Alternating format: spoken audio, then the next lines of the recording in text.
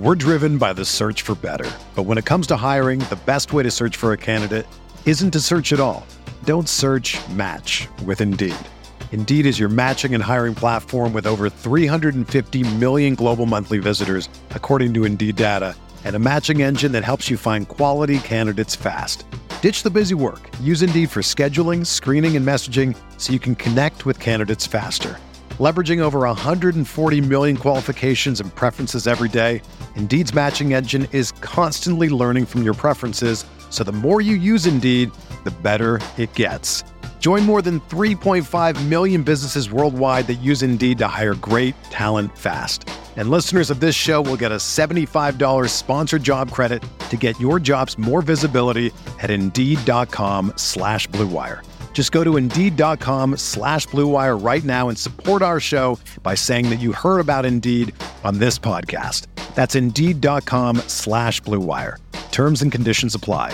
Need to hire? You need Indeed. 68 till I died. You got somebody, hey, Jeff, shut up. No, I'm sorry, man. I'm blacked out for a second. Just go super. I love the field of 68 cigar. I listen to it all the time.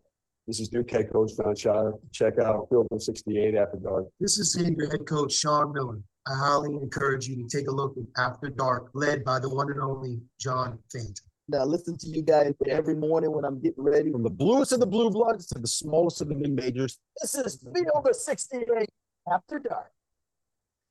It's the Field of 68 After Dark, Thursday, March 2nd edition. There's a lot to get to tonight, ladies and gentlemen. A lot of movement. We're going to talk bubble teams. We're going to talk a battle for the number one overall seed.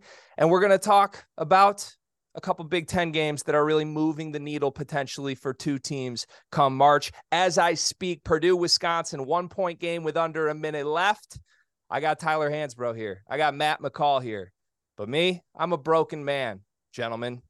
My Michigan Wolverines may have punched their ticket to the NIT tonight. And because I lost a bet with producer Trevor, I'm wearing an Illinois jacket for this show, gentlemen. McCall, I mean, I don't even know how you can look me in the eyes like this, my friend. It looks like, seriously, like a Letterman's jacket. Like you played a sport at the University of Illinois. That's how I'm taking it, Tyler. I don't know how you're taking it, but right now, Greg, that's what it looks like.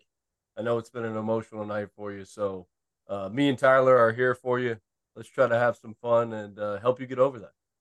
Thank you. Tyler, help, please. Just help me. Hey, I'm not a fashion expert, so I have no help here.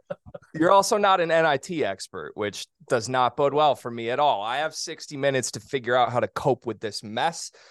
We are live on SiriusXM Channel 84. We are brought to you by Bet Rivers. One of our segments later in the show, by the way, speaking of Bet Rivers, I'm going to make up some prop bets because the only thing I can do to talk myself out of this funk is to obviously come up with some stupid gambling props. So I'm going to give these guys some over-unders that are totally fake. You can't even bet them at Bet Rivers. I'm very excited for that. That's late in the show. But first, gentlemen, we're going to start with my team. We're going to start with Michigan's loss to Illinois. First of all, stepping back for a second without letting my feelings get involved. This was a hell of a basketball game. A double overtime finish, thrills both ways. It looked like Illinois was going to run away with it with about 10 minutes left in regulation.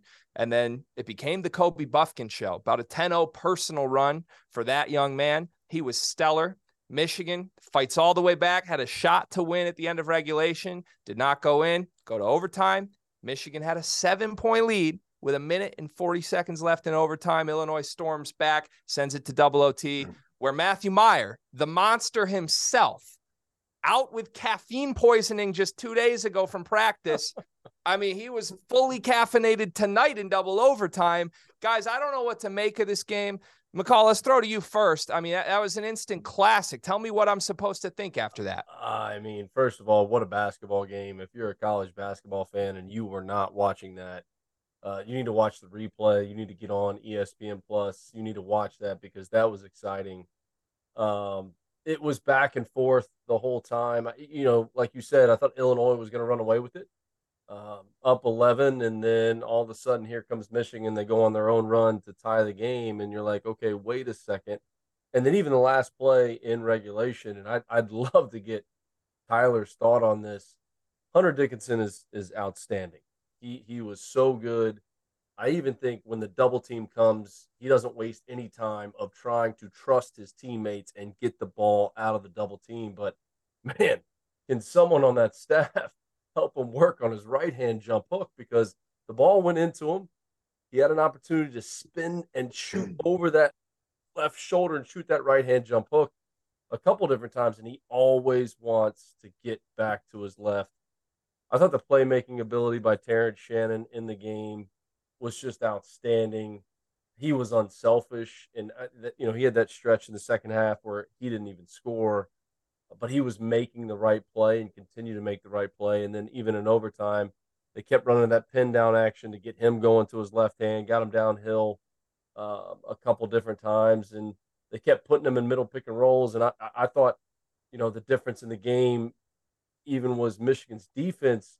When I thought Michigan was going to win the game, when you have middle pick and roll coverage and you have a guy like Terrence Shannon that's able to get downhill, that one play where Michigan double teamed him on the baseline, like that was like textbook pick and roll coverage, like textbook. Like that's how you guard a middle pick and roll when you have a player of Terrence Shannon's capability and he can get downhill, and he got all the way downhill and they double team him. You're like, hey, Michigan's winning this basketball game. But with a minute and a half to go, there's still so many possessions left in that game.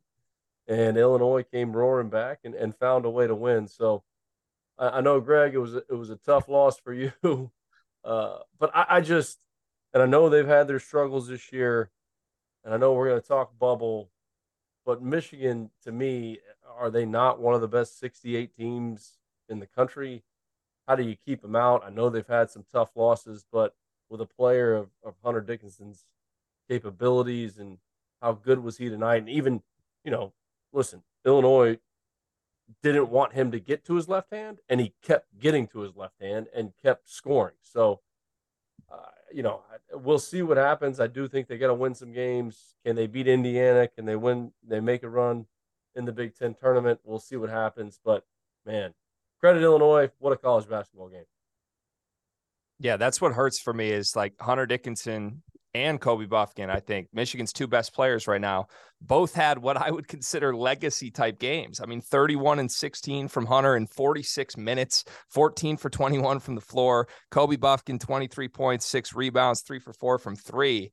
I mean, that's you would beg for those numbers pregame as a Michigan fan, and to get them and then have that lead in overtime and then for it to fall apart so quickly is what really stings. Tyler, what did you make of, I guess, Michigan's decision-making and that stretch where the 7-point lead went down to a tie game immediately? Terrence Shannon had a couple and ones in there, but did you think that Michigan really did anything wrong in that stretch, or did Illinois just sort of storm back and take it from them? No, first of all, it was one of the best college basketball games I've watched all year. I mean, and to me, when I watched the game, I thought the difference was the way Illinois came out in the second half to start. I thought they got easy baskets. They started running. To me, I think Illinois relies too much on that outside jump shot, and sometimes they take contested three-point shots, which I absolutely hate. It's almost like you get the ball in the paint and you have a layup and they want to kick it out for a corner three. I think Illinois does that a little bit. I don't know. I mean, I thought Michigan was going to win it.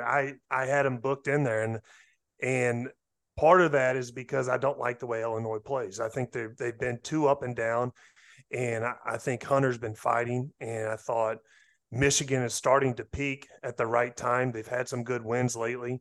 But, yeah, I don't know. I mean, to me, I really think Illinois got their confidence up and they got some easy buckets. And, Michigan, their two best players probably had, one of their best games all year. And so to me, you just got to tip your hat to it. And they probably, looking at it, they put themselves in a position to win it. But, it's a road game, and Illinois is a tough place to play. Yeah, Illinois was so assertive driving downhill today, and Terrence Shannon in transition was a big part of that. But I also thought some of their other guys who have not been so adamant about doing that in games this year. We're really insistent. And maybe that's because they knew Michigan doesn't have the greatest help defense in the world. But like a guy like Coleman Hawkins, who's been known to take a heat check, early shot clock, step back three here and there, he didn't really take those tonight. He was insistent on getting to the rim, and I thought it paid off well for the Illini. Let me ask you guys this, and I'll throw this back your way, McCall. There's been a large conversation on social media in my world of, is Michigan better without Jet Howard? Tonight he had a couple of huge shots late. He also had a ton of defensive and rebounding miscues that look pretty effort-based, to be honest. That's been plaguing him all season long. We know how elite of a shot maker he is. There's no taking that away. But from from the coach's perspective and just from a fan perspective, do you think that Michigan is better with or without Jet Howard? Right? If his last name wasn't Howard, would we be having this conversation? Right? Would we be nearly as critical of him and of his game if his dad wasn't the coach? Like, I think that's a question that everyone should ask and try to answer, because when they're going to double team Dickinson from an offensive standpoint, he's got to be out there because he is a threat. And because of all the attention that Hunter gets out there on the floor, you need to have threats on the perimeter. But I just think it's his last name. I think it's the fact that his dad's the coach. You could even see Juwan Howard during the game when he missed a block out screaming, block the F out, block the F out. Like he's yelling at him. So I just think it's overblown just because of his last name and because his dad's the head coach. I think he's deserving of playing. I think he's deserving of the minutes that he's getting because, too, he has to be out there. They need more shooting because every team that they're going to play, even going forward, is going to double team Hunter. They're going to double him. And the more shooting that you can have out there on the floor, the better their offense can be. I think some of their defensive miscues, like I said, I thought the pick and roll coverage on Terrence Shannon was textbook. That's how you guard a middle ball screen with a guy that's getting downhill. So I think the blockouts, I think the bigger thing for Michigan too is like if they want to make a run, they've got to fix the turnovers. They just turn it over too much. I think tonight it was 8 assists and 12 turnovers. They have a negative assist to turnover ratio on the year. Like they've got to fix that. Like we can talk about, Jet Howard and, his missed blockouts or missed defensive assignments. But I think that gets overblown just because of his last name and his dad's the coach. I think they've got to find a way to take better care of the basketball. And when Hunter gets doubled and he throws it out, and not just to Jet or anybody else, but there was plays tonight where Hunter made the right play and guys were missing layups out of his double teams. Like you got to make a few more of those baskets.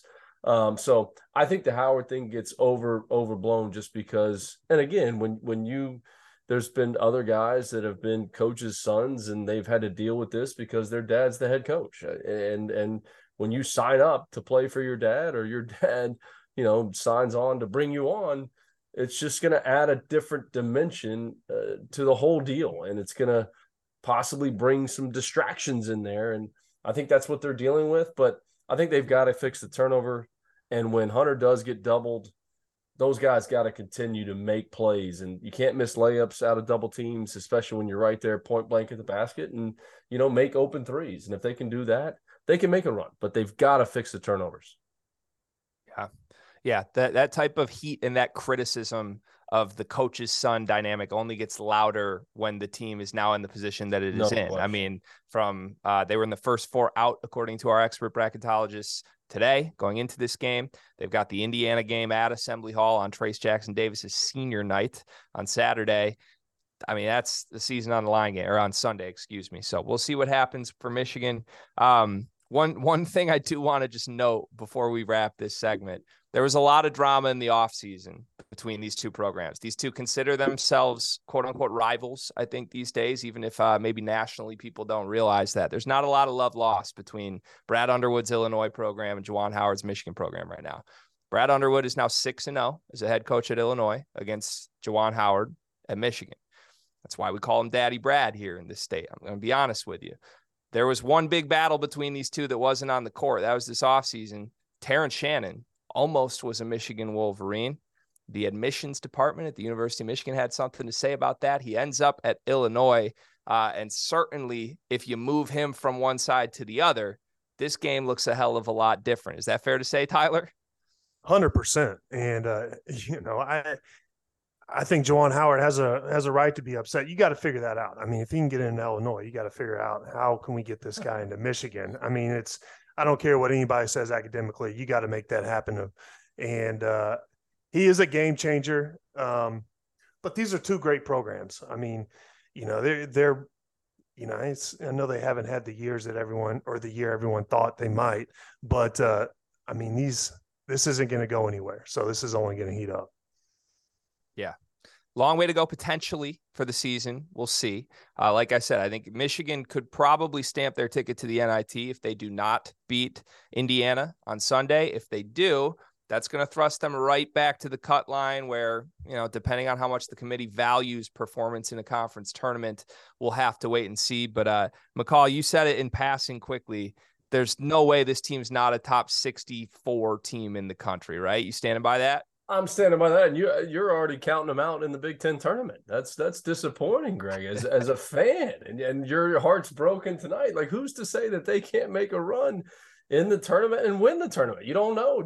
Maybe be more positive right now, Greg. Give some of that positivity to Michigan, and they can make a run. They can make a run in the tournament. I think there's too much basketball right now before Selection Sunday to count them out. I know they have their problems. They've lost some games this year, but there's a lot of basketball left to be played.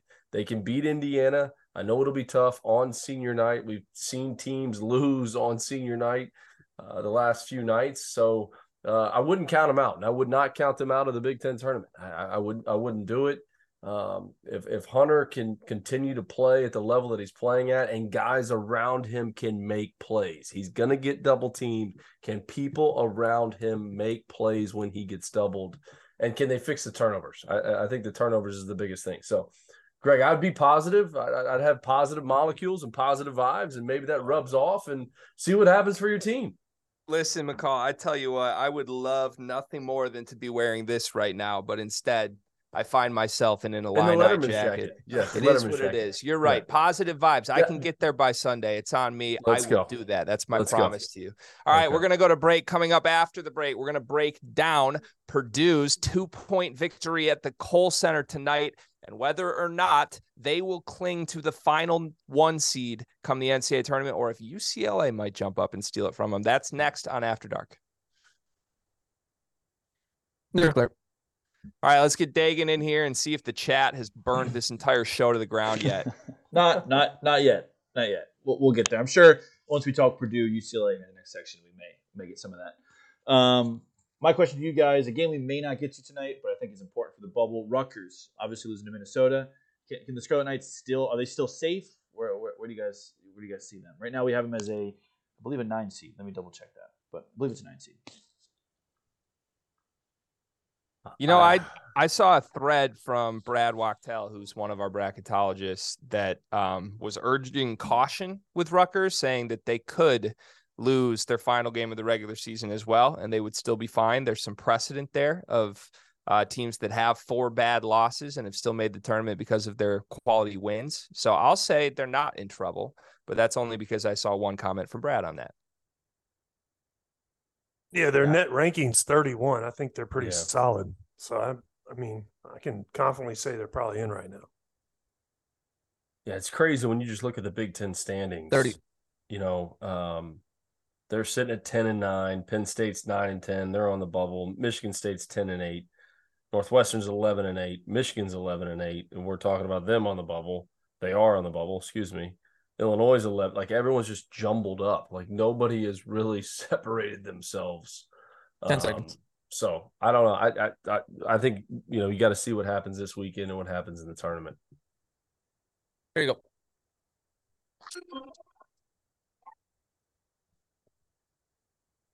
It's the Field of 68 After Dark, March 2nd. The madness is in the air, gentlemen. You got to love it. I can almost smell the brackets in my hands right now. We're just weeks away. I can't wait.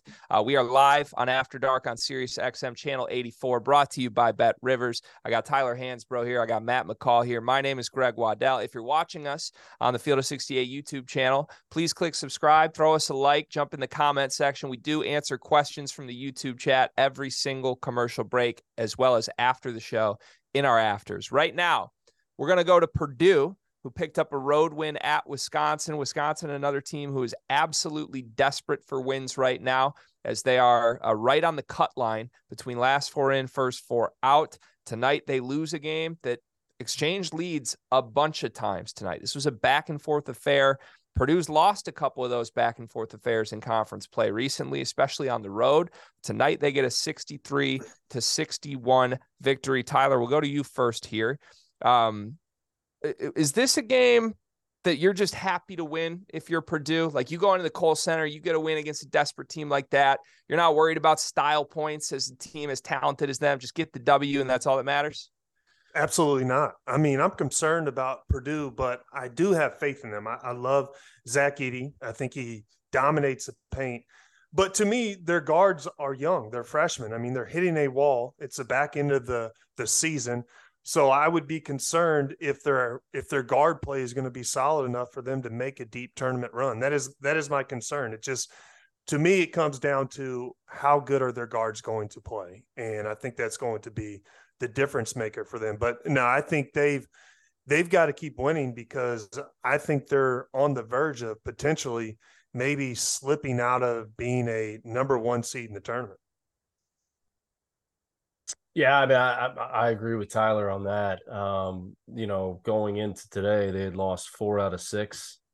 I think if any other team in the country had lost 4 out of 6, we're not even talking about them as a 1 seed. We're not. And I think that's the reason you got to give UCLA the nod right now over them. And I have great respect for Purdue and what they've done this year. But I just think the losses that have kind of piled up here towards the end. But hey, listen, today was big. They had to get it. They got it. They found a way. Zach Edey was outstanding. I'd love to get Tyler's thoughts too, just in terms of watching those two front court players tonight.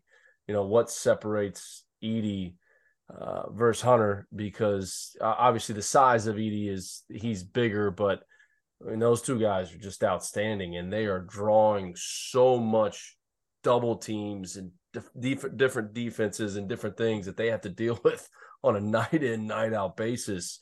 It can't be easy for them to deal with. So again, tonight was big. They found a way. They're on the road, an unbelievable environment. Wisconsin's a tough place to play. They sell it out. It's loud in there. It's senior night. It's a lot of emotions involved.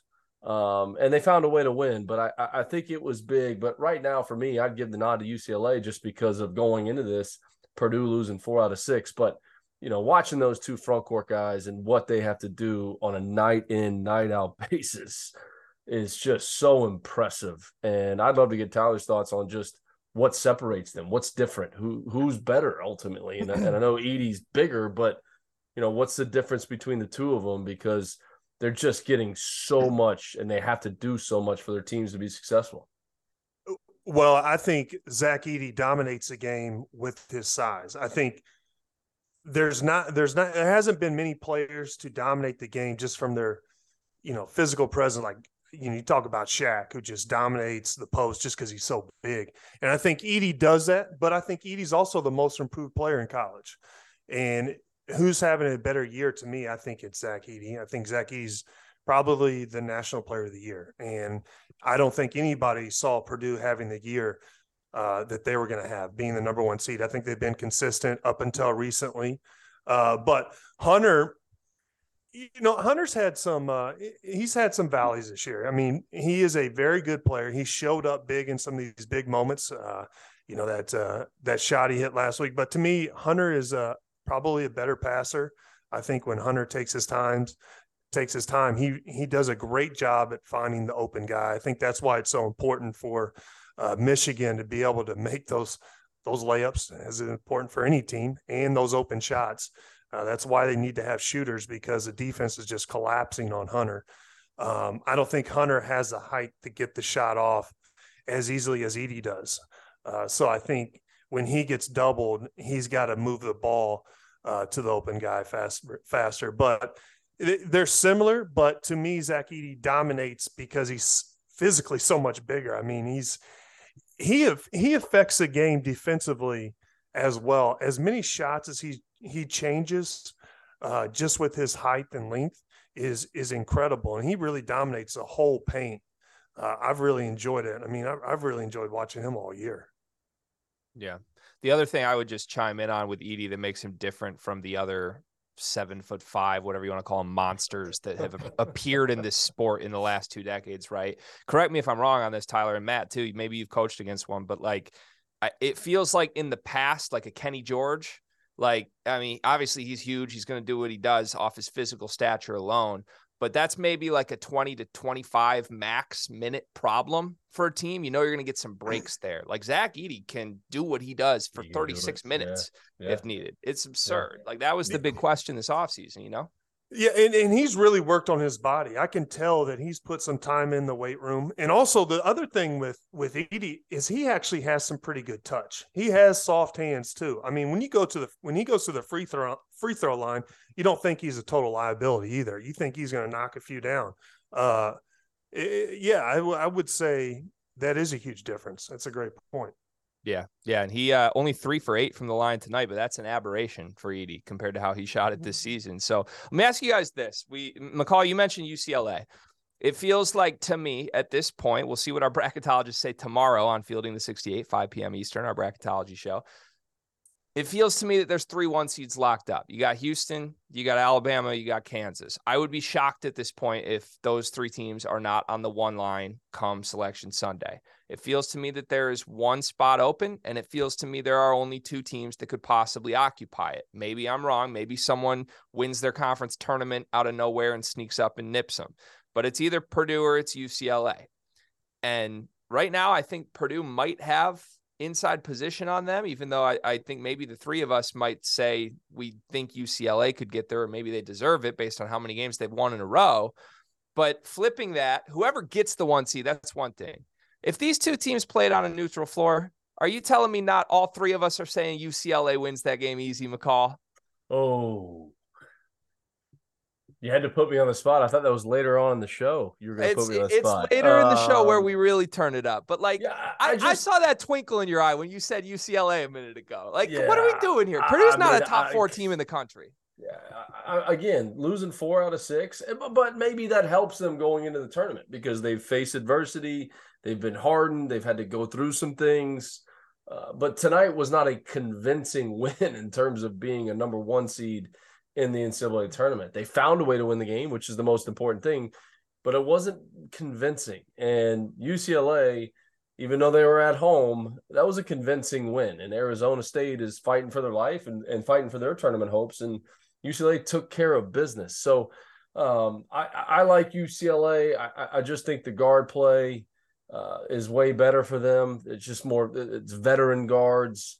I think Zach Edey's a tough matchup. I think Mick Cronin, I don't want to say he's an underrated coach. I don't think that's the right thing to say, but I think he is one of the better coaches in college basketball right now. What he did at Cincinnati, what he's doing at UCLA, I like UCLA. If you put him on a neutral floor, I'm picking UCLA strictly, especially because come tournament time, and this is no shot on any front court player, but come tournament time, you need your guards to step up, and you need your guards to make plays, and you need your guards to take care of the basketball. And I think that's been an issue for Purdue at times this year is the turnovers from young guards who are going to be outstanding players at some point in their careers. But I'm going to give the nod to UCLA just because of the veteran backcourt. Who deserves the final 1 seed, Tyler, Purdue or UCLA? To me,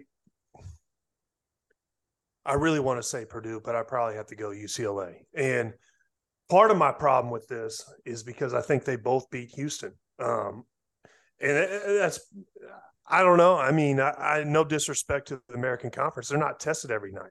And I don't think that they have somebody big enough to really contain Zach Edey. I think, their guards would probably get out and pressure Purdue They play tough, come at you defense.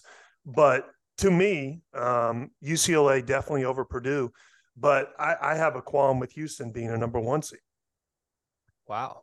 I actually am very interested in hearing a little more on this before we have to go to break, because I think a lot of people would be surprised hearing you say that. I don't necessarily disagree. Like, I think it's the safe thing to say Houston's the number 1 team in the country, right? They only have 2 losses for sure.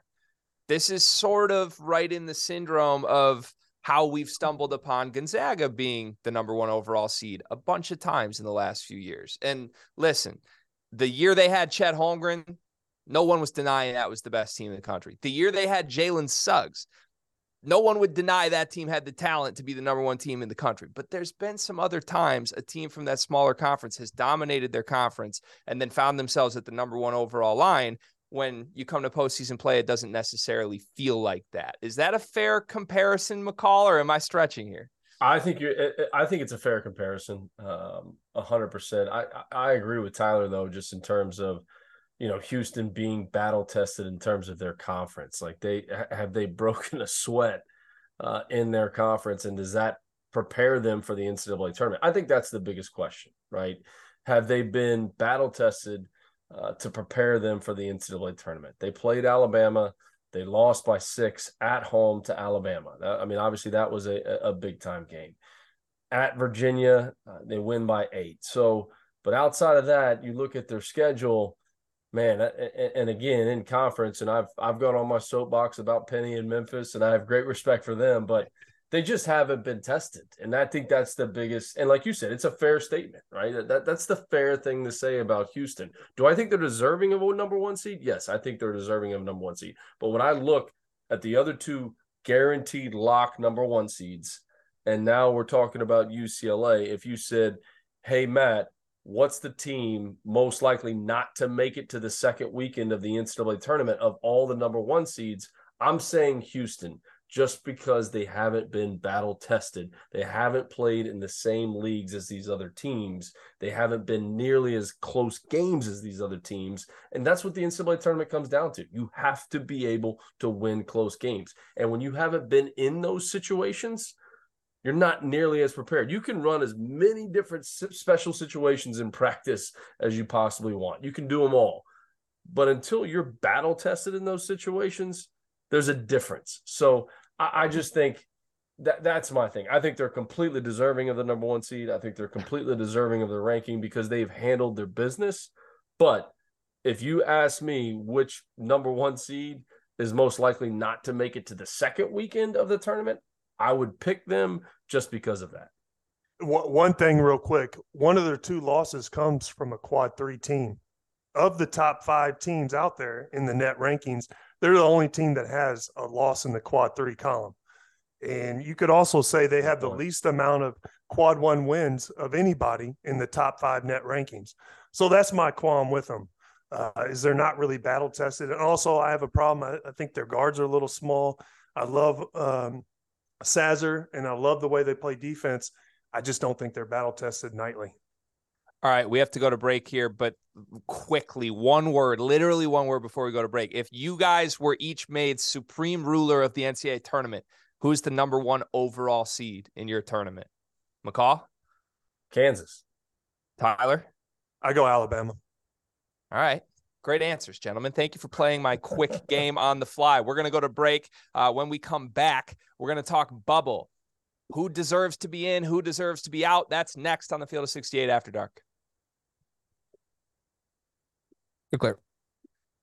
All right, if you're listening to this right now, you just heard why we might be a little skeptical of the Houston Cougars making a run all the way to the Final Four. And if you think these guys are wrong, you can prove it to them. This season, we are partnering with Run Your Pool, who will be hosting the official Field of 68 bracket contest. Rob Doster actually worked with Run Your Pool before, which is why he is so excited to land this sponsor. They have more than 50 game types for every single sport that you can think of, from a traditional bracket pool to survivor games, head-to-head games, pick X games, and my personal favorite, the squares. The scoring is customizable. You can tailor your bracket rules to the pool. It's honestly pretty awesome, but here's the best part.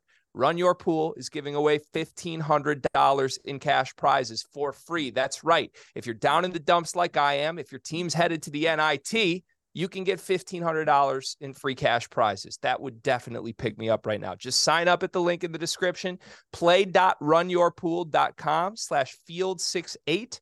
That's FIELD 68. Fill out your bracket. You're eligible to win. And we'll see you guys on March 12th. The real ones know exactly what that date means. You guys going to join that for us? McCall, you look like already did. You're already in? did. Already signed up. I signed up today. I saw Doster's tweet today. I already signed up. This is the first year that 15. I'm actually able to fill out a bracket and participate because I'm not a coach this year. So 10 seconds. It's legal for me. I'm in too. You got to love it. Man, you get to be a fan now, McCall. It's a beautiful feeling. It's awesome.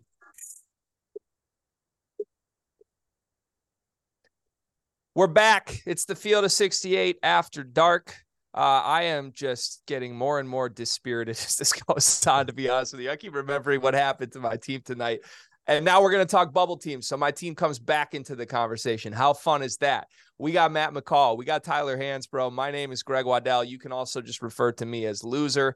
We are live on Sirius XM Greg, Channel that's 84. You're not being positive. I know, but I have 3 days, McCall. Okay? Like, I have 3 days. Positive. You have complete control over your attitude right now. Okay. It's like as a coach speak right now.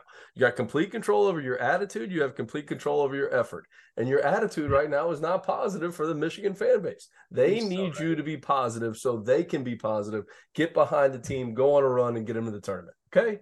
You're so right. I'm being a toxic locker room guy. And You're a toxic locker room guy right now. I'm being go in the up. portal, Greg. Go in the portal. Put your butt in the portal right now. Okay? This is McCall's audition tape, man. This is just beautiful. I've never been coached up like this. I love it. Listen, live on Sirius XM Channel 84, brought to you by Bet Rivers. If you're in the YouTube chat, by the way, throw some comments at us, throw some questions. We'll get back to those in the next commercial break. All right, we're going to talk bubble. I got a couple groupings of teams here, and I want to throw some hypotheticals at you guys, and you tell me which team of these groups answers the question I proposed to you. So first group, we got Memphis, we got Auburn, we got Pittsburgh. 3 teams firmly on the bubble that we expect to be in the NCAA tournament. Which of those 3 teams do you trust the most when we get to the first round of the NCAA tournament? Tyler, let's go to you first. I'm going Memphis. And when I look at it, it has a quad 4 loss. Memphis doesn't, nor does Auburn. But Auburn's lost, what did they lost? 8 of the last 11 games. So I'm going to go Memphis. I think Memphis has the best player. And I know I just talked a lot of smack about the American Conference, but Kendrick Davis, for me, I think he's the best player. So I'm going to have to say them. At Jeff Goodman. At Jeff Goodman. There you go. At Jeff Goodman. I love the Memphis pick. Penny, Kendrick Davis. But in all seriousness, I think it's Pitt, 21-9, 14-5 in the league. They were dead in the water after the Legends Classic loss to VCU and Michigan. Everyone was calling for Capel's head, and then they go on to win the next 10 out of 11, including wins over Carolina and Virginia. There was no chance the basketball gods were going to allow Mike Bray to lose his last game in South Bend. So I'm not putting too much stock into that loss for Pittsburgh. I love Burton. I've talked about him on the Field of 68 before, recruited him at UMass, was so impressed just with his character and the whole recruiting process and how he handled himself. You can say good year for the ACC, bad year, whatever. 14-5 in that league is impressive. They're tied with Miami and Virginia for the best record. So I love Memphis. I'm not trying to pick over them, but I think Pittsburgh is a team that I trust the most in terms of those 3 teams. I feel like enough people haven't given Capel his props this season. I don't know if that's just me not being in ACC circles, but to be in contention to win that conference after the way his tenure there has gone and the way this season started, it's pretty dang impressive. Tyler, are people talking about him for ACC Coach of the Year? Absolutely. It's been a 180. I think he's done a great job. Obviously coming into Carolina, beating us twice. But yeah, he has, changed the perception. And he came into my impression, he probably came into the year fighting for his job, and he's definitely proven that he deserves a lot of credit, a chance to win the ACC. No one saw that coming. So, yeah, he's getting a lot of credit, and he deserves it. Good. All right, so I got to play tiebreaker here. We got 1 vote Memphis. We got 1 vote Pitt for team that you trust the most that is on the bubble. I'm glad neither one of you said Auburn, because the word trust and a team with Wendell Green at point guard do not belong in the same sentence. I'm going to break the tie and go Tyler here. I'm going Memphis, 2 words, Kendrick Davis. I'll take that team in March. I like the way this Pitt team is playing, but I think you said it, McCall, guards. That's what you want, veteran guards in March, and there are not 3 better point guards in the country. Maybe that's even generous for Kendrick Davis. I could certainly see him going on a rampage in a wide open season and leading that team deep into the tournament. All right, new group, North Carolina, Michigan, Wisconsin. This one might be a little easier than we had hoped pre-show. That's okay. Which team from that group deserves to be in the field the most? McCall, we'll let Tyler think on this one. I'm sure he doesn't have his answer ready to go there. Let's go to McCall first. Well, obviously Michigan and Wisconsin have played in a better league this season. I think the numbers prove that. You look at Pittsburgh and Clemson, both as bubble teams, and Carolina is behind both of them in the league standings. But, Carolina wins the head-to-head matchup versus Michigan. That's something, too, that I think we need to talk about, too, just how much stock does the tournament committee put into the head-to-head matchups. You can throw the net out. You can throw the numbers, this, that. These bubble teams, do they go back to who beat who in the head-to-head matchup? So I think with those 3 teams, I got to give the nod to Carolina. They beat Michigan, so I'm going to roll with them. Tyler? Smart man. I'm going Carolina too. Shocker. We beat Michigan head-to-head, and I look at it. Michigan, unfortunately, has a quad 4 loss. Sorry, Greg. And unfortunate. Wisconsin's ranked 72 in the net. I don't understand how we consider them really a bubble right now. I mean, I don't know. That's not really – I don't even think they deserve to be in the category with Michigan and UNC.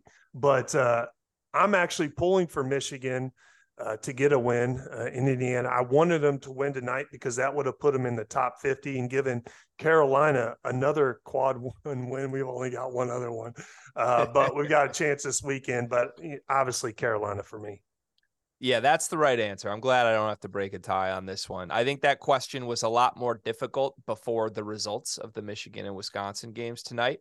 It's interesting because separating Carolina from the group of the 2 Big Ten teams here, man, if that Hunter Dickinson buzzer beater doesn't go in against Wisconsin, then we're not even talking Michigan on the bubble at all. Then Wisconsin's 2-0 against Michigan.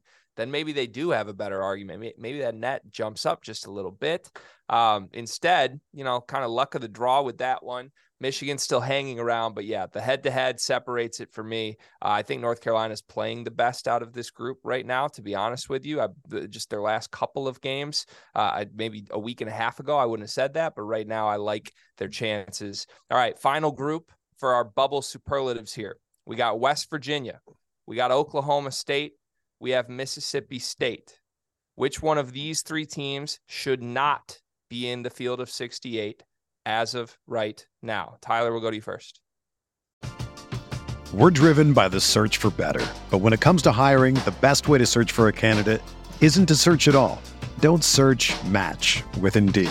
Indeed is your matching and hiring platform with over 350 million global monthly visitors, according to Indeed data, and a matching engine that helps you find quality candidates fast. Ditch the busy work. Use Indeed for scheduling, screening, and messaging so you can connect with candidates faster. Leveraging over 140 million qualifications and preferences every day, Indeed's matching engine is constantly learning from your preferences, so the more you use Indeed, the better it gets. Join more than 3.5 million businesses worldwide that use Indeed to hire great talent fast. And listeners of this show will get a $75 sponsored job credit to get your jobs more visibility at Indeed.com/Blue Wire. Just go to Indeed.com/Blue Wire right now and support our show by saying that you heard about Indeed on this podcast. That's Indeed.com/Blue Wire. Terms and conditions apply. Need to hire? You need Indeed. Ooh. I really want to say Mississippi State, but I really like them. I think they've come on lately. I'm actually going to go Oklahoma State. I know they play in the Big 12. They're tested every night. It's an unbelievably tough conference, but I don't know. They have the highest net rate. They're 47. UNC is 45. So, yeah, it'd be Oklahoma State for me. McCall? Yeah, I hate to go against the SEC, but I got to go Mississippi State for me. The Big 12 is a beast every single night. You know, pre-conference, Mississippi State beats Marquette on a neutral site, so you think, oh, okay. But they lose to Drake, who's not in the field. Drake's a good mid-major team, but they're not in the field. And then they lose to Florida and Georgia in the SEC, and neither one of those teams are in the field. So I just think that the Big 12 is such a beast. I think Mississippi State has had some bad losses, even though that they've won some games as of late. So for me, that's them, just strictly because of the conference and the losses that they've had in conference. You know, if they're losing to Tennessee and Alabama, that's one thing. But, you know, my alma mater's not in the field. Georgia's not in the field. They lost to both of those teams. So I'm going to say them. You know, I'm just looking back through schedules here. There's one win that I think moves the needle in a big way for Mississippi State. I don't even think we would be talking about them without this win. That's a win at TCU. It was a home game, but a win against TCU. That one certainly helps them separate from the pack a little bit here. The other thing that's just crazy to me, I feel like I have a pretty good pulse. I watch a ton of games. I did not know that Oklahoma State had lost 5 straight games coming into tonight. I mean, they've had a gauntlet of a schedule. You look at Kansas, TCU, West Virginia, Kansas State, Baylor. None of those games are easy. That's the heart of the Big 12. But this final game of the season for them at Texas Tech is going to be massively critical. I think if they lose that one, that might essentially be an elimination game for them right now. So I'll go Oklahoma State, just given the fact that they've lost that many straight games in a row. Last thing on that group, though, West Virginia, I don't know that there's a team that metrics are so off compared to their actual on-court results of in the entire. I mean, this team is 19th in the country on KenPom. You guys, they're 6-11 in conference play, and I know the Big 12 is incredible, but like McCall, this team's not a top 20 team in the country or anywhere close to it, right? I don't know. I mean, they were right there with Kansas the other night. You know, they play hard. They've lost some close games. They've also won some close games. You know, I thought they were pretty good out there in the PK 80 early on in the season. So for the KenPom to have them ranked as high as they are, I don't know if I necessarily agree with that, but I wouldn't want to see them, and they're a team that could make a run in the Big 12 tournament. I mean, with how that is and how it's shaped up, and just the parity in the conference. I don't agree with KenPom's ranking on them, but man, they're definitely not the team that we're picking amongst these 3 teams that should not be in the field. We know that. Yeah, there's some separation there for sure. It kind of reminds me back to my Big 10 world. Ohio State, like the entire season and beginning of conference play, was just a top 20, 25 team on KenPom, even though they were losing game after game after game. Finally, they started falling once they started losing like 9-10 in a row. West Virginia certainly hasn't done that, but it's just one of those ones that jumps out on the page at me is like, how does a team with that record hold that spot so highly? All right, guys, coming up, I'm going to put you through one more of my stupid games here. I have cooked up some quote unquote secret shit. That's what it says on our rundown. That's next on the Field of 68 After Dark. I'm clear. All right, Dagan, get back in here. Save us. Hello. I know we already talked about Purdue, but question in the chat from Michael.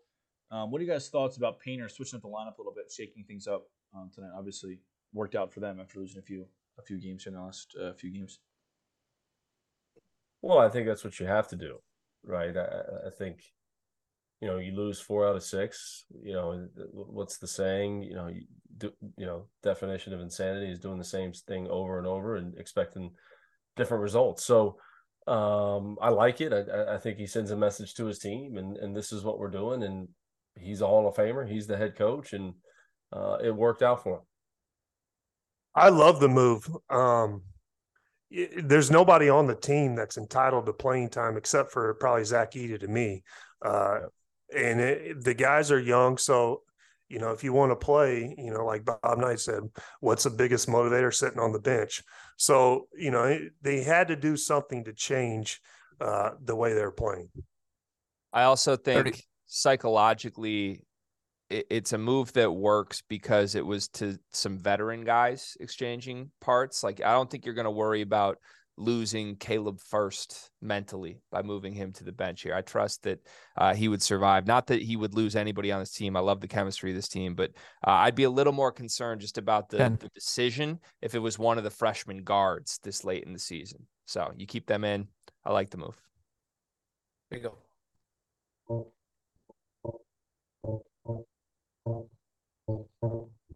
Ladies and gentlemen, we are back on the field of 68 after dark. It is the fourth quarter of our show. Tonight, we have had some crazy games in the college basketball world. We already broke down Michigan's loss to Illinois. We broke down Wisconsin's loss to Purdue. And now it is time for my favorite segment of the show. We are going to do some over-unders with some fake props. That's right. You can't go to Bet Rivers and bet these props. If you could, I certainly would. And I got two guys here with me that I'm going to be very excited to hear their answers to these questions. We got Tyler Hansbrough. We got Matt McCall. Gentlemen, let's get right into it. This is how the game works. I'm going to give you an over-under with a number, and then I'm going to give you the fake quote-unquote prop that you are going to have to tell me whether or not you will take the overside or the underside that will happen in the NCAA tournament. All of these are built around the tournament itself. All of these are, again, not real props. You cannot bet these. Don't go looking for these at Bet Rivers. Prop number one, we'll start in the Big Ten, where we had our two biggest results of the night. Over or under 0.5 Big Ten teams will make the Elite Eight in this NCAA tournament. McCall, we'll go to you first. Ooh, man, just over or under. No response. No reason why. Just over them. You can explain. You can explain. I just think battle tested. I'm going to take the over. I think they could get two teams in the Elite Eight. No question about it. We'll see. Can Purdue make the run? Can Illinois get hot? Where does Indiana end up? Where's Trace Jackson Davis? I'll take the over because I'll take the over. Tyler? I'm going under. And if you look at the net rankings, I've been a big net rankings guy tonight. There's only one Big Ten team in the top 15 net rankings, and that's Purdue. And am I sold on Purdue? Kind of not really. I think they might. They could get in. But realistically, I think if Indiana gets hot, I think they can be an Elite Eight team. But I don't see that happening. I'm going under. Yeah, I feel like this prop is almost are you buying Purdue or not? Or I guess you could talk me into Indiana also. But I'm going to go under, man. It hurts me to say. This is not positivity like McCall wants from me right now. Right? Maybe that's why I'm going over, is because I just want you to be positive. I'm flipping. I'm going over. You know what? There you go. I'm flipping. Okay. Listen, it's because it's the moment everybody counts them out, right? Where nobody. That's exactly right. That's what happened with the ACC last year, Tyler. Who's to say? Last year's ACC got 3 teams in, and the Big Ten can't do it this year. Can you imagine? It's a new thing. And I would love to go back to 2014 and see if Rob Doster was negative or positive about the UConn Huskies going into the NCAA tournament when they won a national championship, because nobody thought they would do that. Nobody had them getting out of the first round, and they win the national title under Kevin Ollie. So listen, positivity. Maybe Rob was super positive. Maybe he was super positive and high on his team. And, so that's, if he was, credit to him. And that's what you should do right now. We don't need to give Rob Doster any more credit for anything UConn related. Trust me. All right, let's move. My next one here, over or under 0.5 again. Teams. Yeah, you love that number. 0. I love that number. It's a key number, McCall. Okay. 0.5 teams from the Big 12 that make the national championship game. This isn't just, mess around and make the Elite Eight now. This is, are you backing any of these great Big 12 teams in the best conference in college basketball to win 5 games and appear in the national title on Monday night in April? Tyler, you first.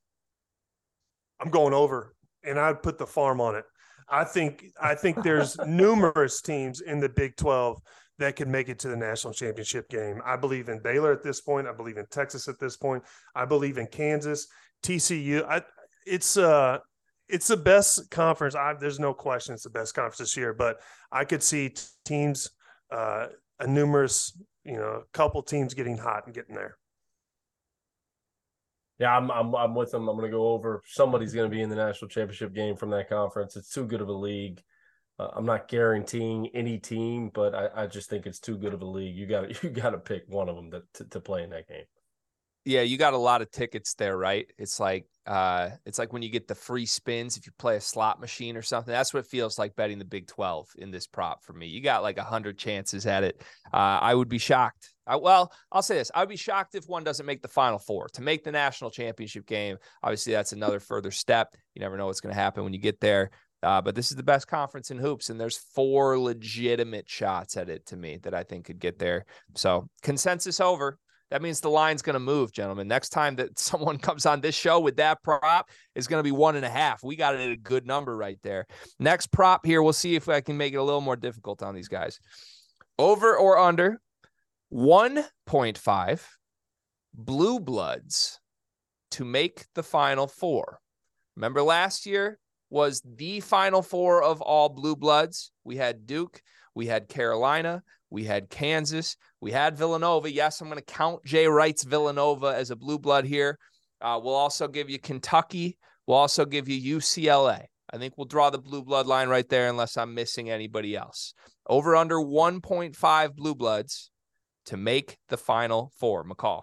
I'm going to say under. I think one of them will make it. I just think there's too much parity in college basketball this year to give, the 2 1 seeds in terms of blue bloods right now. We got Kansas, we got UCLA. I think they're both outstanding. I don't think both of them make the Final Four. I think one of the 2 of them do.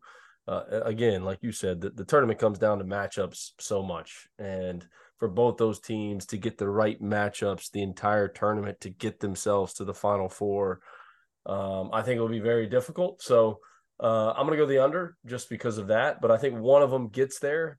I think there's a blue blood in the Final Four, but to get 2 there with the parity in college basketball this year, I think it's too difficult. Tyler? I'm going under.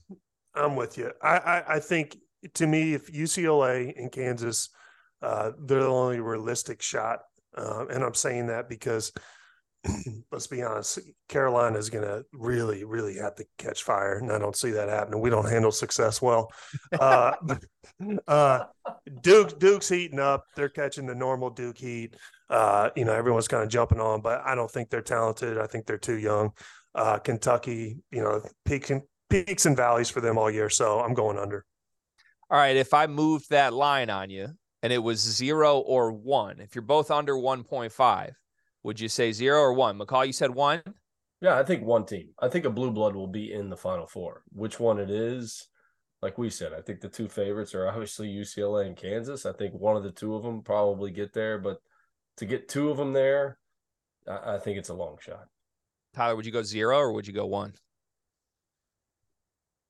No, I'm sold on Kansas. I think Kansas can go. And I believe in Kansas. I think Bill Self's done an unbelievable job. I think their team is tough. I have too much faith in them. Okay. I think that's the right answer too. We're all pretty aligned on this. All right. Final. Well, we might have 2 left depending on how quick this is. Maybe the final prop of the night. Over or under 13.5. Wow. As the highest seed to win an opening round game in this NCAA tournament. So over meaning either a 14, 15, or 16 seed wins in the first round. Under meaning there are no monumental upsets from a 14, 15, 16 seeded team. Tyler, what do you got? I'm going over. I think this tournament is wide open. And I think this is going to be a great tournament. I mean, you're going to see some upsets. So I'm going over. I agree. I'm going over. I think somebody's going to beat I think a 14 or a 15 seed, obviously there's only been one 16 seed to win a game. Could that happen again this year? This would be the year just because of the parity in college basketball. So I'm with Tyler. I'm going over. Yeah, I think every fan around the country wants that to be an over, right? We want some chaos, just not to our team. I'll go over with you guys. We'll make that a sweep. All right, we got time for one more final prop, guys. About a minute left in the show. Over or under, back to my favorite number, 0.5 teams from the state of Texas that make the national championship game this season. The Final Four is in Houston. You got Houston. You got Baylor. You got Texas. You probably got some other teams I'm not naming. McCall, will one of them make the national title game? Ooh. I'm going to go under. I don't think Houston's battle tested enough. That's a great story. I have unbelievable respect for their program. But I just think those close games come NCAA tournament time, the national championship game. I mean, that's a big game to get to. You've got to get a little 15 bit lucky. seconds left. So I'm going to go under. 10 seconds, Tyler. I'm going to go under, and I think it could be University of Texas. I love what Rodney Terry's done. That's the team I do believe in, but I'm going under. I don't believe in them that much. I love it. Field of 68 after dark. We are out. A buzzer beater, guys. Good work. That was awesome. Good work. That was awesome. Oh, man. Let's get Dagan back in here. Let's do some questions from the chat. My goodness, you really squeezed that one in there, guys. That was impressive. I'm very impressed. Here we go. Jacob wants to continue the game, so we'll continue it. Over under 3.5 is a big number here. Over under 3.5 Big East teams in the Sweet 16. Ooh. Seeing as they probably only get 5 teams in the tournament. that is interesting. 4? The over would be 4? I would say I'll move it down to 2.5. Yeah, that's a crazy line. That's a crazy line. You got to consult with the Field of 68 odds makers first. I'm going under. I think 2 teams could get to the second weekend in the Big East. But I don't see 3 of them getting there. I don't. I think the tournament is going to be too good. I think there's going to be too many matchups. It's going to come down to matchups. So I'm going to go under. I'm with you. I'm under. I don't believe in the Big East that much. I'll take the over on teams I picked to the Sweet 16 from the Big East. I like this. I'm definitely a Xavier believer, a Creighton believer, a UConn believer. Marquette, if they have a decent draw, I like them. I don't know that it'll happen, but I'll pick it. Perfect. Let's see. Oh, Rob's in the chat. And this one, we're gonna go back to this one. McCall, the hands, but this one's for you guys. This was brought up on Tuesday's show. Yuli wants to know in the chat, even though he's not here, but I know he's asking. Shut up, Rob. Who has the better eyebrows between Greg and Rob? Rob Doster. The chat wants to know. Never once ever really looked at it. I have no idea. Does Greg have good eyebrows? That's the right answer, McCall. I got my hair cut today. I mean, the lady that was cutting my hair, she said she want to trim my eyebrows because I go in studio this week. And I said, no, I don't need my eyebrows trimmed. Just leave my eyebrows alone. Just cut my hair. So I don't know if that's a thing, if you guys do that. So I'm going to plead the fifth on this one. We'll wipe my hands on this one. I don't have a clue. I haven't really noticed. I mean, when you said that, I thought they might have shaved some of your eyebrows off, but no, I mean, it's a wild world we live in where Tyler Hansrose has to comment on. I want to know when Tyler tweets about BBN in Kentucky, how many BBN and Kentucky fans slide into your DMs? I mean, it is absolutely amazing. What's the line? Set the over under. We'll just keep the theme. I have no clue. I mean, I mean, some of these comments are absolutely hilarious. I mean, I should start sending you guys some of this stuff. It's comical. That's fantastic. Here's a good comment in the YouTube chat. Over under 3 millimeters total cumulative length of Doster's eyebrows. There you go. The chat really loves it. Wow. Wow. The eyebrows. It's the after. So it's the after. So that will get brought up the next time I am on a show, Rob. I can assure you. Is this multiple people or is this the same person asking about? Oh no, it's been a thing. All right, good. Ever since the Athletic Greens read, it's been all over the place with Doster's eyebrows. Let me tell you. All right, let's get back to basketball. I think I may know the answer to this one, but we'll ask it anyway. Your dark horse to win the Big Ten tournament. I think I know McCall's answer, but maybe I'm wrong. What's my answer, Dagan? Well, seeing as you've been preaching positivity all afternoon, I have a feeling you're going to go with Michigan. Oh, Practice what you preach, no, Coach. I think a dark horse is it. I mean, Purdue's the favorite. I think a dark horse is Illinois. I think if they can make shots, but like Tyler said earlier, not just rely on perimeter shooting. I mean, it was a dunk contest at one point in the second half tonight. They were out on the break. It was unbelievable. So I'm going to go with Illinois. I think that they, out of all the teams, and they're obviously not going to be favored, I'm going to pick them. I'm with you. One thing I hate about this is, why does Illinois always settle for outside three-pointers? I don't understand when they the shot selection's not great. I mean, no. The run and the quality of shots when they play fast is so much better. I just don't understand why they don't do that. But for me, the dark horse is Iowa. The Fran stare down last week is the best thing in college basketball this year. I loved it. So I think it's working. I think it's got some power. So I'm going with Iowa. I can't believe the guy didn't give him a technical. I can't believe it. Like I love that, man. That was absolutely hilarious. But that was the most unbelievable thing about the whole deal. Like, the guy didn't even he stared him back. Like, he didn't even, like, most officials in that situation. Like, you think Teddy Valentine would have just sat there and no, he's teeing him up. Like, Brian O'Connor, like, these guys were like, they're giving him a technical foul. That guy I don't even know who that official was. I've never had him in a game, but I know there's plenty of guys that would have given him a technical. I got to say, how quick are you getting teed up when you pull that move, McCall? I mean, it's my gosh, immediate, right? Yeah. Now that I'm doing TV, all these officials come up to me before the game. They give me a hug. They're so excited. I'm not over there stomping my feet and screaming and yelling. Gosh, I want to answer my Big Ten dark horse quickly. I think it's Michigan State, and I say that as a Michigan fan. I've been trying to preach to people. I don't think anybody's really noticed. This team has been awesome for almost all of February. If you look at the 2 games they lost in February from February 7th on, they're 4-2 in their last 6. One of the losses was Michigan. They outplayed them in Ann Arbor. That game was 5 days after a mass shooting on their campus, and they were up for 35 of the 40 minutes of that game. Their next loss was Iowa. They outplayed them the entire game until the final minute and a half, and then we saw the miracle unfold. I think this team's phenomenal right now. They're shooting 57% from 3 over the last 2 weeks.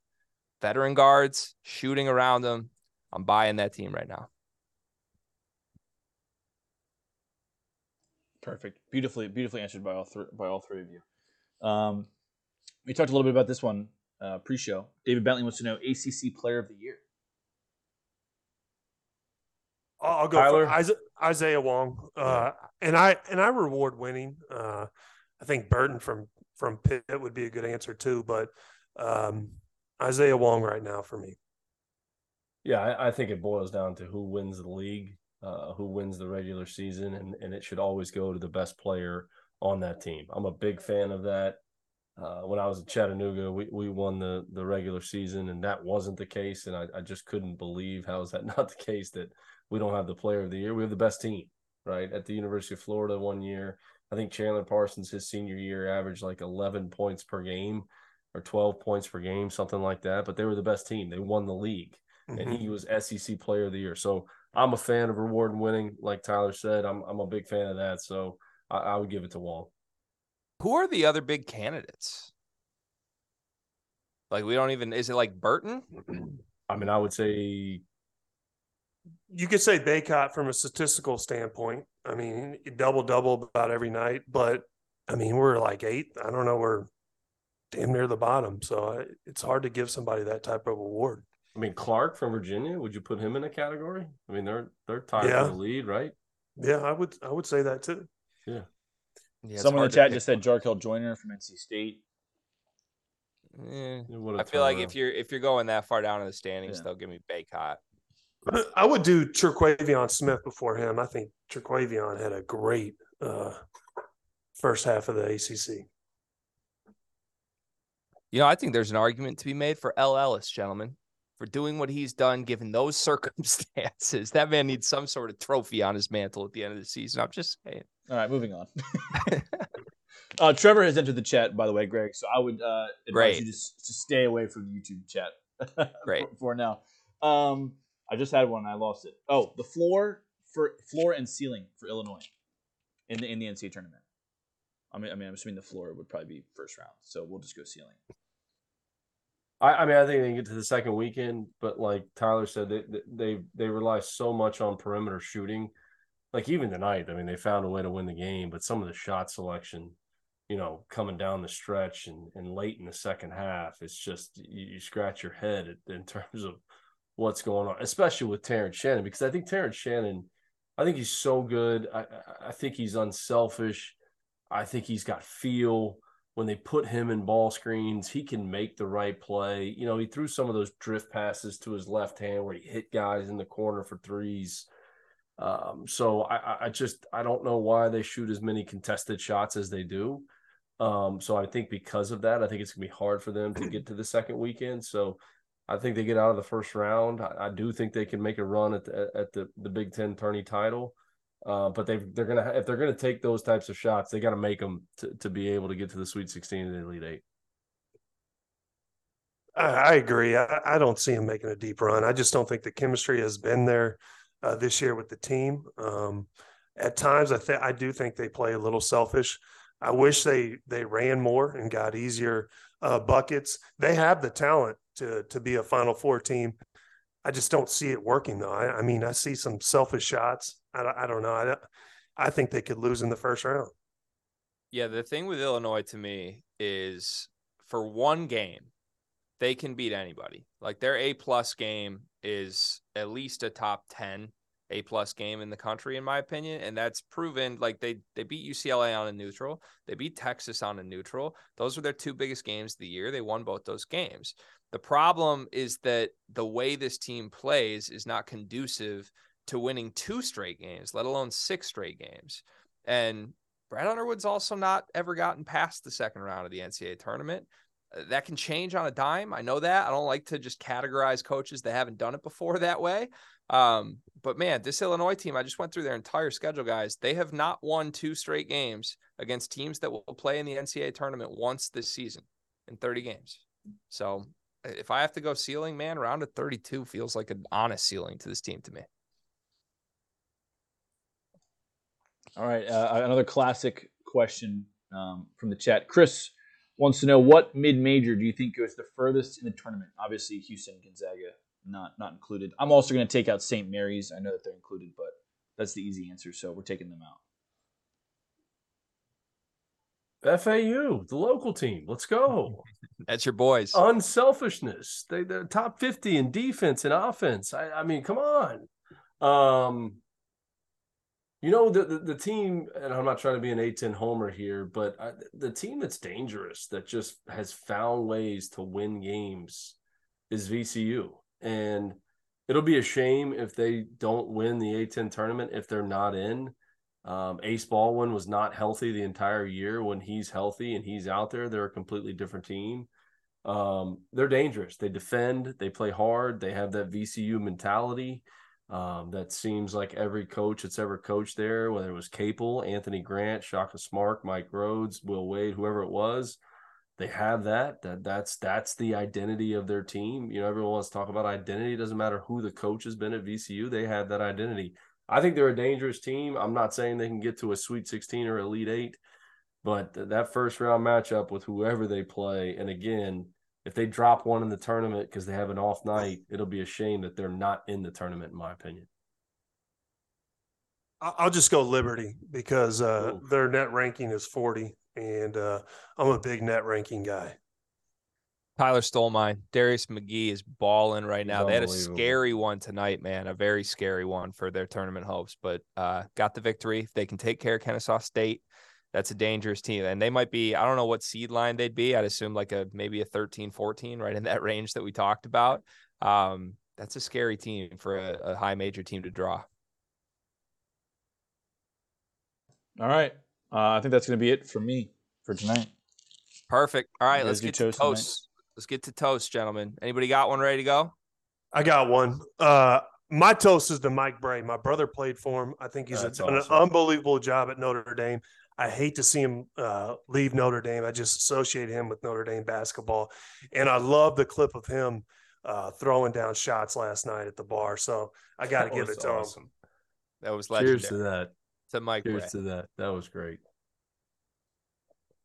What was he drinking? Do we know what the drink was? He had a beer in his hand, and then I think he was like a shot of Jameson, wasn't it? It was a Jameson. Yeah, there's an old school shot. Half a beer, throw the Jameson in there, slam it. But he took the Jameson. You got to love it, man. I would love to know how his head was feeling this morning, honestly. He struggled with it. That was great. That was unbelievable. My toast tonight, I'm going to toast Illinois. I'm going to give it up for Coach Underwood, Terrence Shannon, to find a way to win that game dead in the water with a minute and a half to go in overtime. Michigan had their chances. You can make an argument they should have won the game, but Illinois kept fighting. So I'm going to toast that. That was it. That was, like Tyler said earlier, that was the best college basketball game that I have watched this season from start to finish. So I'm going to toast Illinois. Respect. Sorry, Greg. No, respect. I think somebody had to, and I'm glad you did it so that I didn't have to be honest with you, McCall. All right, I'm gonna take your words to heart here, Coach. That's what I'm gonna do. I'm gonna toast to a Michigan Wolverine. I'm gonna spread some positivity. I'm gonna speak on behalf of this fan base. There's one guy on this team that as long as he's wearing this uniform, we have to believe we can win every single game the rest of the season. And it's not even the name you guys are thinking I'm about to drop. I'm about to say Kobe Buffkin. I want everyone to realize how good Kobe Buffkin has been in the month of February, guys. 16.9 points per game, 6 rebounds per game, 3 assists per game, shooting 55% from the field, 48% from 3 on 4 attempts per game, 90% from the free throw line. This guy's the youngest guy on the Michigan roster, and he's playing this way as a sophomore. It's absurd. Tonight, when Illinois looked like they were going to run away with it, 10-0 run immediately from Kobe Buffkin himself. If you look at what happened in the overtimes, as good as Michigan was in that first overtime, the ball wasn't in Kobe Buffkin's hands too much in the first or the second overtime. They got to find ways to get him involved in the end game. As long as he is on the floor, this team has a chance every single game. To Kobe Buffkin. Greg, what I'm taking from this episode tonight, too, is you're coachable. You listen. You want to get better. You want to improve. Every day when I drop my kids off at school, it's have a positive attitude and give great effort every single day. Okay, Greg? And you right now you're coachable. You're coachable. I would have you in the locker room at any point in time. You're coachable. So cheers to you, man. McCall, thank you. I can't thank you enough, man. I didn't know where my morale would be at the end of this show. And I can say genuinely, honestly, I'm reinvigorated and I'll be ready on Sunday in Assembly Hall. Let's go. All right, gentlemen, this was a blast. It really was. I actually mean that. For Tyler Hansbrough, for Matt McCall, for the YouTube chat, for producer Dagan Hughes, my name is Greg Waddell. We'll be back on After Dark on Saturday night after the final regular season Saturday. The season marches here, and we can't wait. Everyone is talking about magnesium. It's all you hear about. But why? What do we know about magnesium? Well, magnesium is the #1 mineral that 75% of Americans are deficient in. If you are a woman over 35, magnesium will help you rediscover balance, energy, and vitality. Magnesium supports more than 300 enzymatic reactions in your body, including those involved in hormonal balance. From functional medicine doctors to mental well-being and female hormone experts, we all know that magnesium is the one mineral to improve all aspects of well-being and health. But which one? Magnesium Breakthrough from Bioptimizers, the trusted choice recommended by leading experts with 7 best-absorbed forms of magnesium to ensure your body receives the support it needs for overall well-being. Go to bioptimizers.com/balance today and use code BALANCE10 for 10% off. Support your journey to wellness at bioptimizers.com/balance.